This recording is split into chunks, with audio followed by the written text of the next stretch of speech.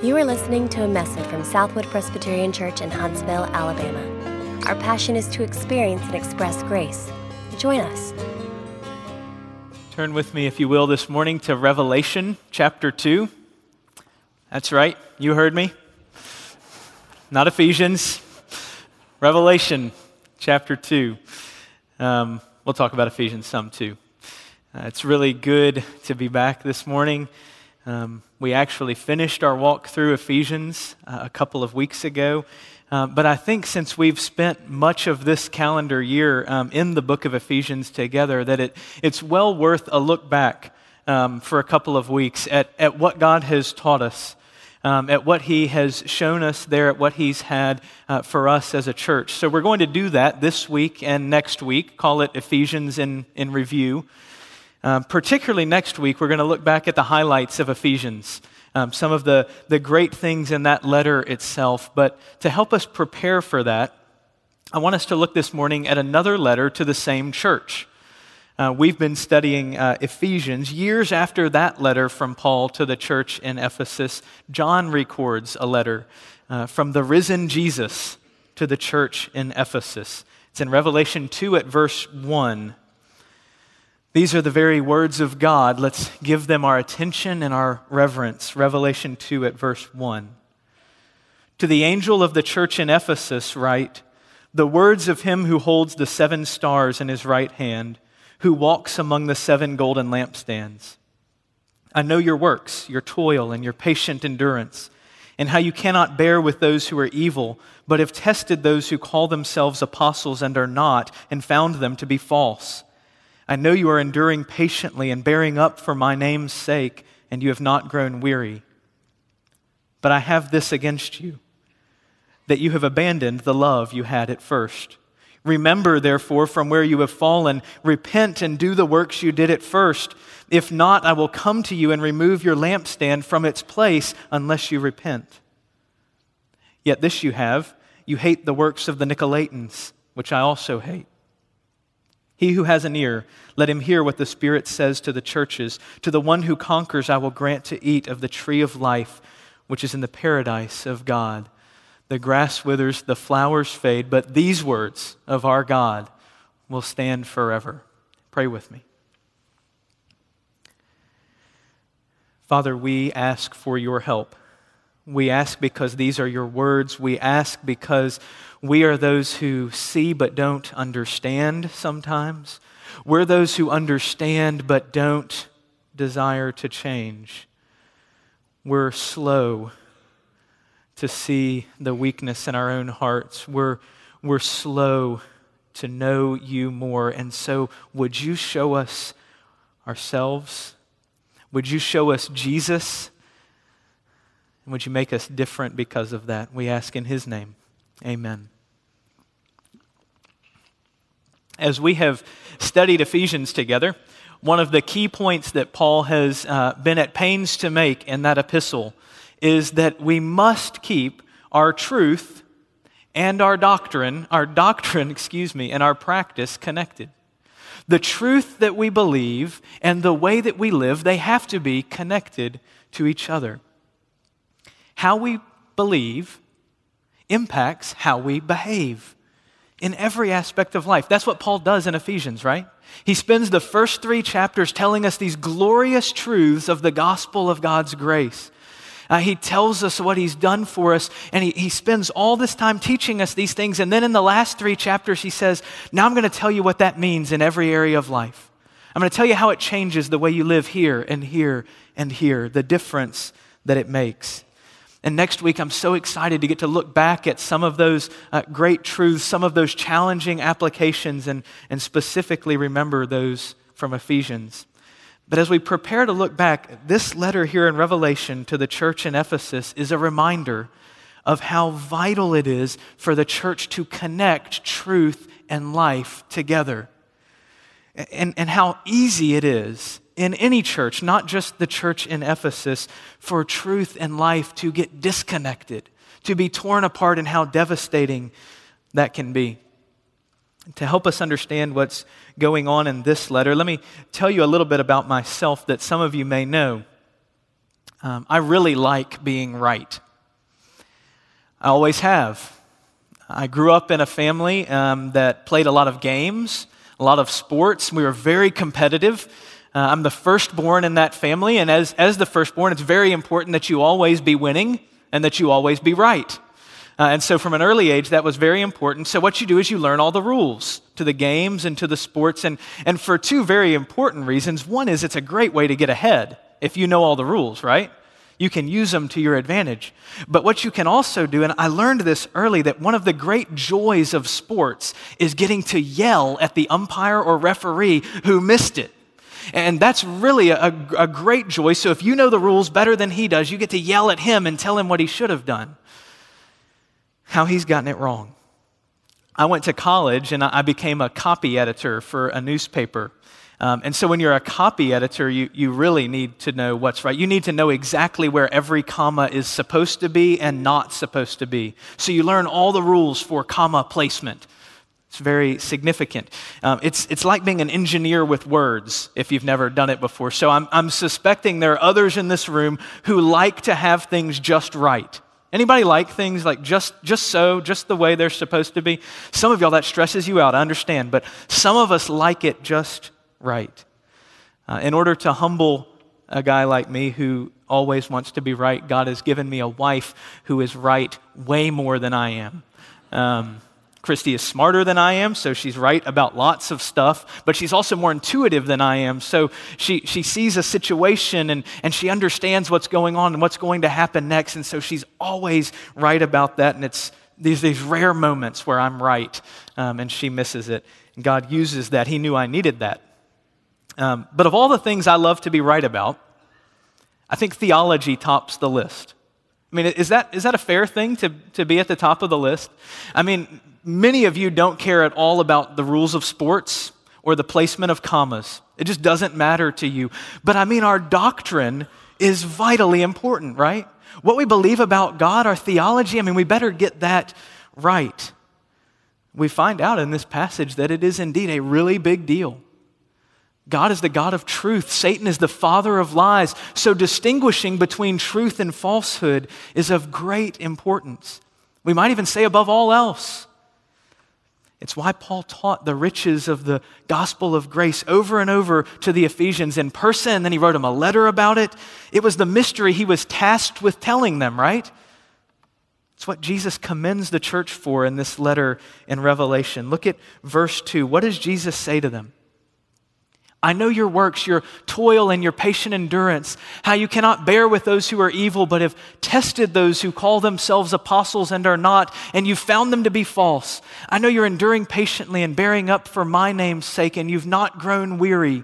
You're finding the truth and you're rooting out the falsehood. On top of that, you've found specific false teachers, the Nicolaitans. You hate their works, and I do too. You've honed in on the truth. Jesus praises them for holding fast to the truths they've been taught. We don't know all the particulars of the false teachers in the beginning or the Nicolaitans in verse 6. We don't know everything it was that they taught. But the Ephesians have carefully tested these teachers. They've heard what they've said and they've found falsehood and they've zealously weeded out those who were misleading them. Even to the point that they hate some of the teachings, and God says, I do too. Listen, we must never compromise on God's truth, right? God has entrusted the truths of the gospel to us so that we will treasure them, so that we will know Him, and that by knowing the truth, we'll be able to sniff out counterfeits, call them what they are.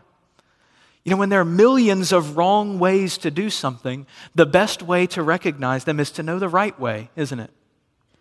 You don't have to memorize every wrong way to spell a word, do you? What do you memorize? You memorize the right way to spell it, and all of the wrong ways, all the mistakes you could make become easily identifiable as wrong. It's why when we turn back to the start of Ephesians next week, we'll find Paul insisting on reminding us over and over of the great truth of God's grace to us in Jesus Christ, the basis of our hope. Because he's going to say it's vital that the church never get distracted from that, never get tossed about or led astray, as Ephesians says, by every wind of doctrine. He wants our anchor to hold firmly in Christ, right? And so Jesus says here, these are the words of Jesus to the church. He says, well done, Ephesians. Good job. You've been right. You've sorted out the false and the evil without wearying in your work. You've rejected the wrong in favor of the right. Keep up the good work. Well done. But then things turn, don't they? This is where those of you who are like me, who love to be right, start not liking this sermon so much. And I want you to know I didn't know it was going here when I started studying this letter. I didn't know it was headed this direction, and all I can say to you is I don't enjoy it any more than you do. That's really encouraging, right? That's what you wanted to know. Listen, I know you don't like the sermon. I don't like it either. That's all I got for you right now. Don't you just love being around people who are always right and know it and love it? Yeah, people who love being right. You don't?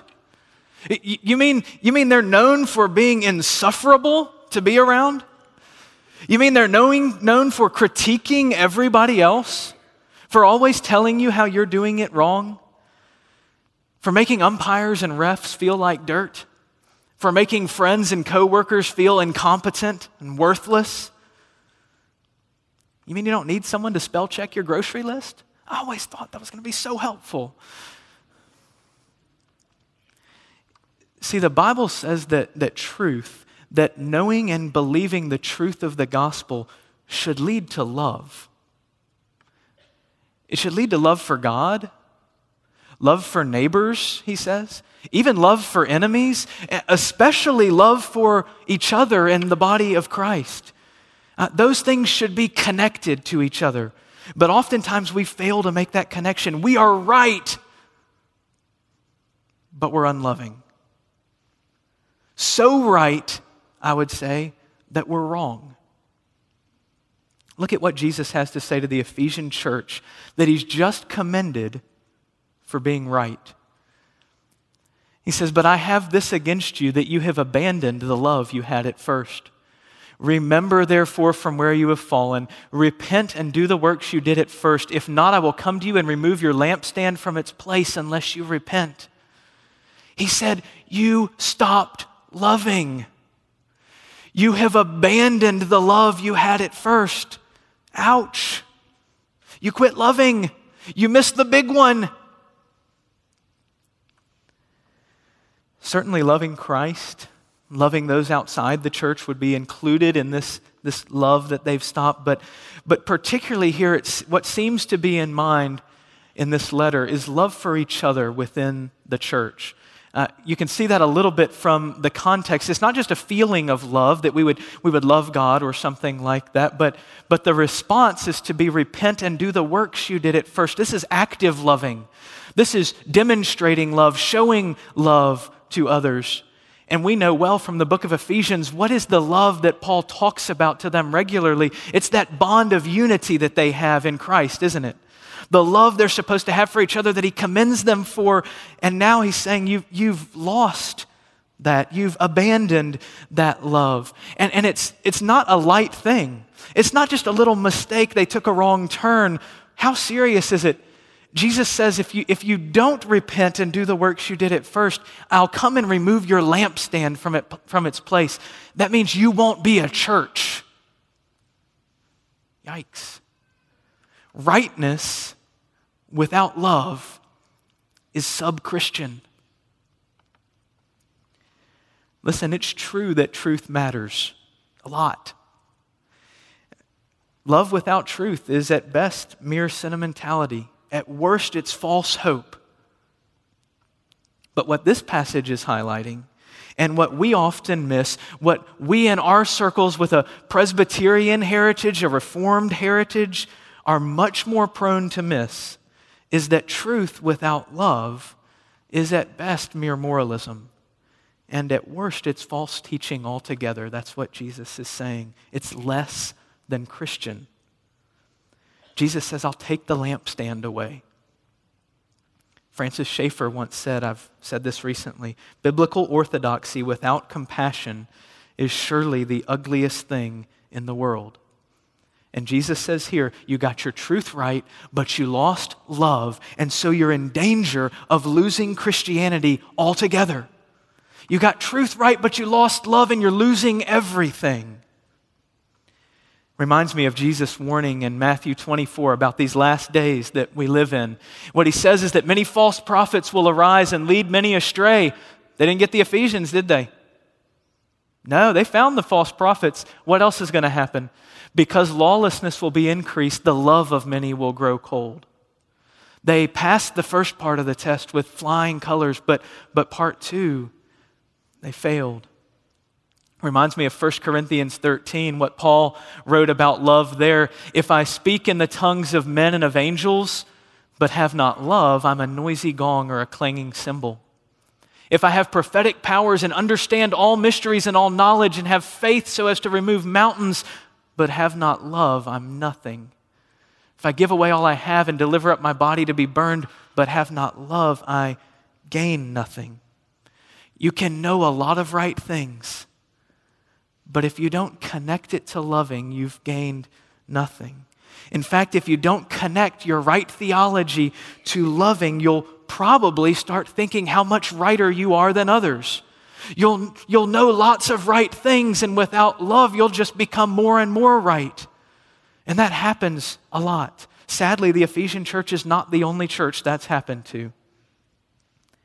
They're not the first ones, and they won't be the last ones to struggle with it.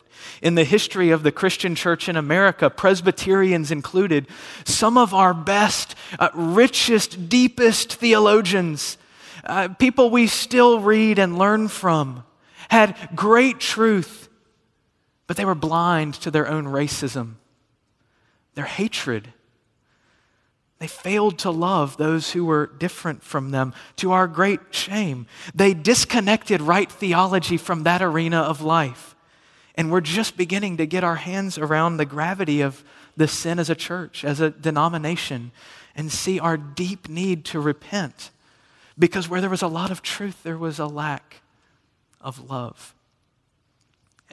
You might ask, how does something like that happen? I mean, really, guys who love Jesus so much, who know God so well, how do you make such seemingly obvious mistakes? We might think, how could you ever miss that one? How did the Ephesians fight for truth so well and love each other so poorly? I don't know all of what developed in Ephesus, but at least a couple things I've seen in my own heart and life and in Christ's church that fit with this letter. I think we get so focused on being right that we can become obsessed with what we're against rather than what we're for. And so differences of any type become grounds for critique and conflict rather than cause for celebration. Instead of focusing on truth and deepening our understanding of God and who He is and knowing Him, we become like heat-seeking missiles, except we're difference-seeking missiles. We're looking around, where can we find differences? And we don't look for differences so that we can celebrate them and say, isn't that beautiful? We do it because we want to critique. We want to find a reason for conflict because if you're wrong, then I'm right and I can be better than you. So we focus on the differences. It happens with racism in the church, right? Maybe we can understand it better if we think about marriage. Have you ever allowed a difference in how you and your spouse approach something to create distance in your relationship rather than love? Does that ever happen? Have you allowed your love to grow cold because she spends money differently or he washes the dishes differently? Have you ever seen a distance grow there? And now, I know all of you right people are objecting at this point. Yes, but there are better ways to budget. Some ways are better than others. And there are some ways that are better to wash the dishes than others. And that may be true. That's not the point. The point is, have you allowed the difference to create distance in your relationship? Have you begun to think of yourself as better and to let bitterness and contempt grow in your heart over the difference rather than appreciating the difference, perhaps? Or if it does need to be addressed, You can really wash dishes poorly. Addressing it graciously in a way to restore a loving relationship rather than create distance. The difference is diversity is part of the beauty of the body of Christ. But when we are right, and not just right, but desperate to see ourselves as right, others have to be wrong so that we feel righteous, or at least better than you. I have to be better than the next person. And it happens quickly, doesn't it? Disconnect truth from love, and we're unloving very quickly. We lose love immediately. We see it in our homes. We see the distance grow. It happens in our churches too. It happened in Ephesus, in America, in Huntsville. Some of you in this room I've hurt because I love to be right.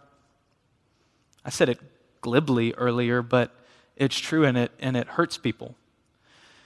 When conflict comes in a church, a lot of times people become identified with positions. And when you have a position or a perspective that's different from mine, and I'm desperate to be right, a lot of times, rather than listening to you, rather than seeking to understand you, I want to argue against you. I want to defend myself. I want to be vindicated. And so I don't love. I pursue the truth and I forget about love. And when you've been to seminary and you've been trained to do so, you can throw at people not just chapter and verse of the Bible, but you can throw confessions of faith and books of church order and catechisms that brothers and sisters of yours haven't even read, and use them to defend yourself rather than to love someone else, to be right and prove someone else wrong. And I may have been right sometimes, but I have sometimes failed to love as well, and deeply wounded people who are on my team, people God has put in my life for me to care about and love. And there are probably others I've hurt and don't even realize it. Maybe some of you that I'm so concerned with being right that I don't even realize I've hurt you. And that's part of my sin, part of what I do and have done in the church. You don't have to be a pastor, though. You don't have to have a degree in theological rightness to fail to love others.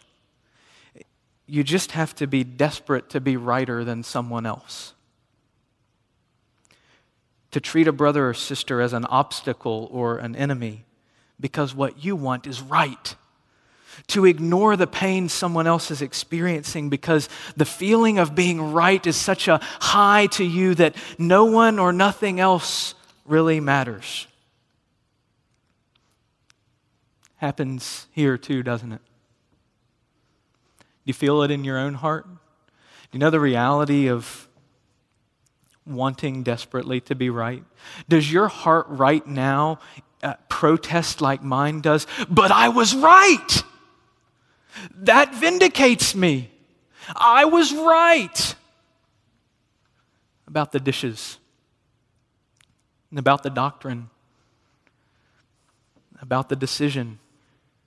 We've all at times, individually and corporately, disconnected truth from love, what we believe from how we behave, and we've hurt others, and practically speaking, not in what we've said, but in how we've acted, denied the reality of the gospel. That's pretty serious. That's pretty bleak, isn't it? Just shut me down, Jesus. Shut us down. We've blown it. Isn't that what you'd feel if you got a letter like this? Is that what you feel when you realize that's true of you? You've been right and unloving. What does Jesus say to his church? Jesus says, repent. Look at verse 5 again. Remember, therefore, from where you have fallen, repent and do the works you did at first. If not, I will come to you and remove your lampstand from its place unless you repent. Repent. Do what you did at first. Repent. Repent. Love the way you used to love. Repent. Repenting means turning from sin.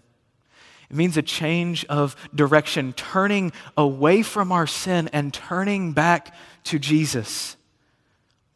I just want to make one observation about the repentance in this passage. Who is told to repent? The false, evil apostles. No. The heretical Nicolaitans. No. The right ones. The right ones are told to repent. They're the ones who need to start. That's not the way we would write it, is it? Listen, I'll do repentance and forgiveness, reconciliation as long as they start, as long as they come and apologize to me. Then I'll repent. As long as they start, the repentance will be good. Jesus says, you repent. Parent who's seen a child go off and lose his way and felt, I told you so, while the relationship has grown distant. You repent first. How has your rightness contributed to the love growing cold between you?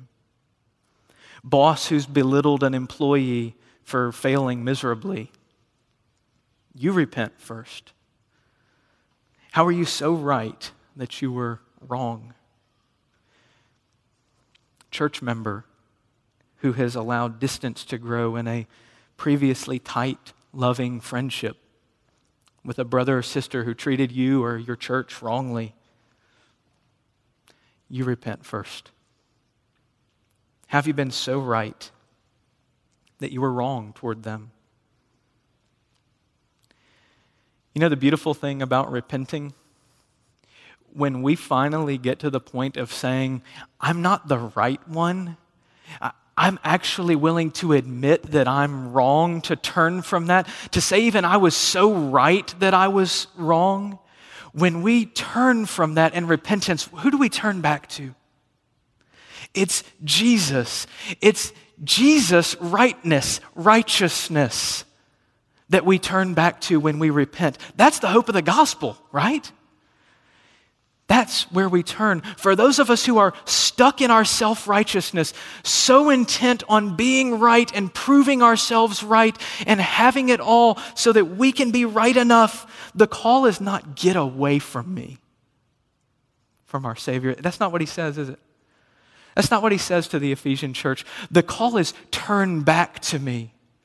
See me, see the vision of him. You know how this letter starts? Jesus gives the vision of himself that goes back to Revelation chapter 1, the one John has just seen in a vision.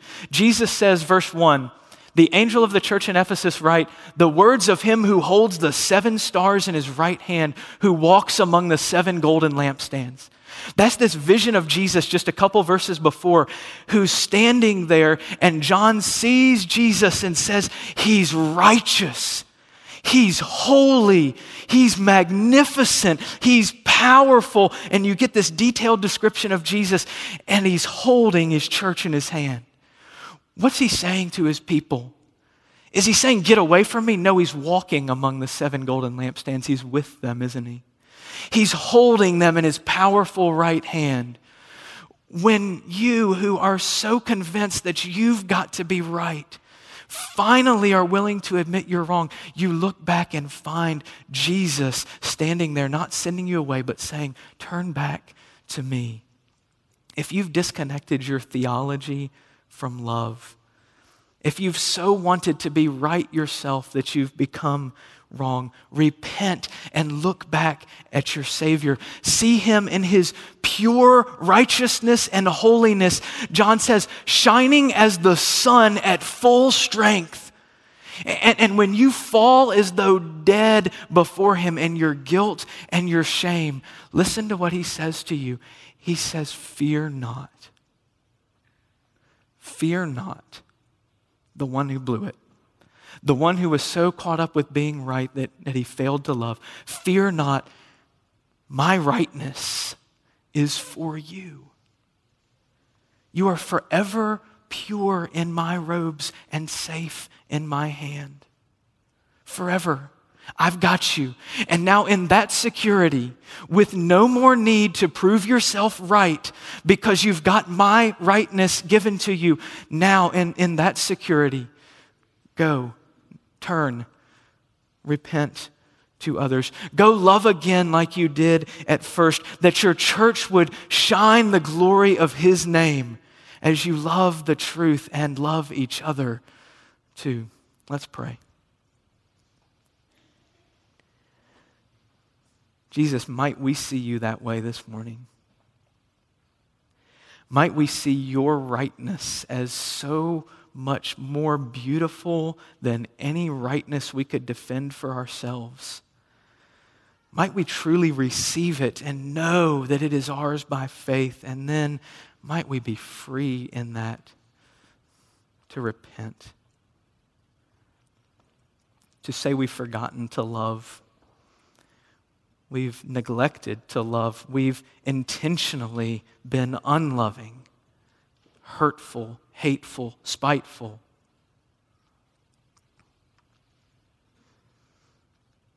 Father, thank you that there's hope for us. Thank you that there's forgiveness for us and forgiveness to extend to others. Might you make us a church where the truth is never compromised and where it is always connected to love.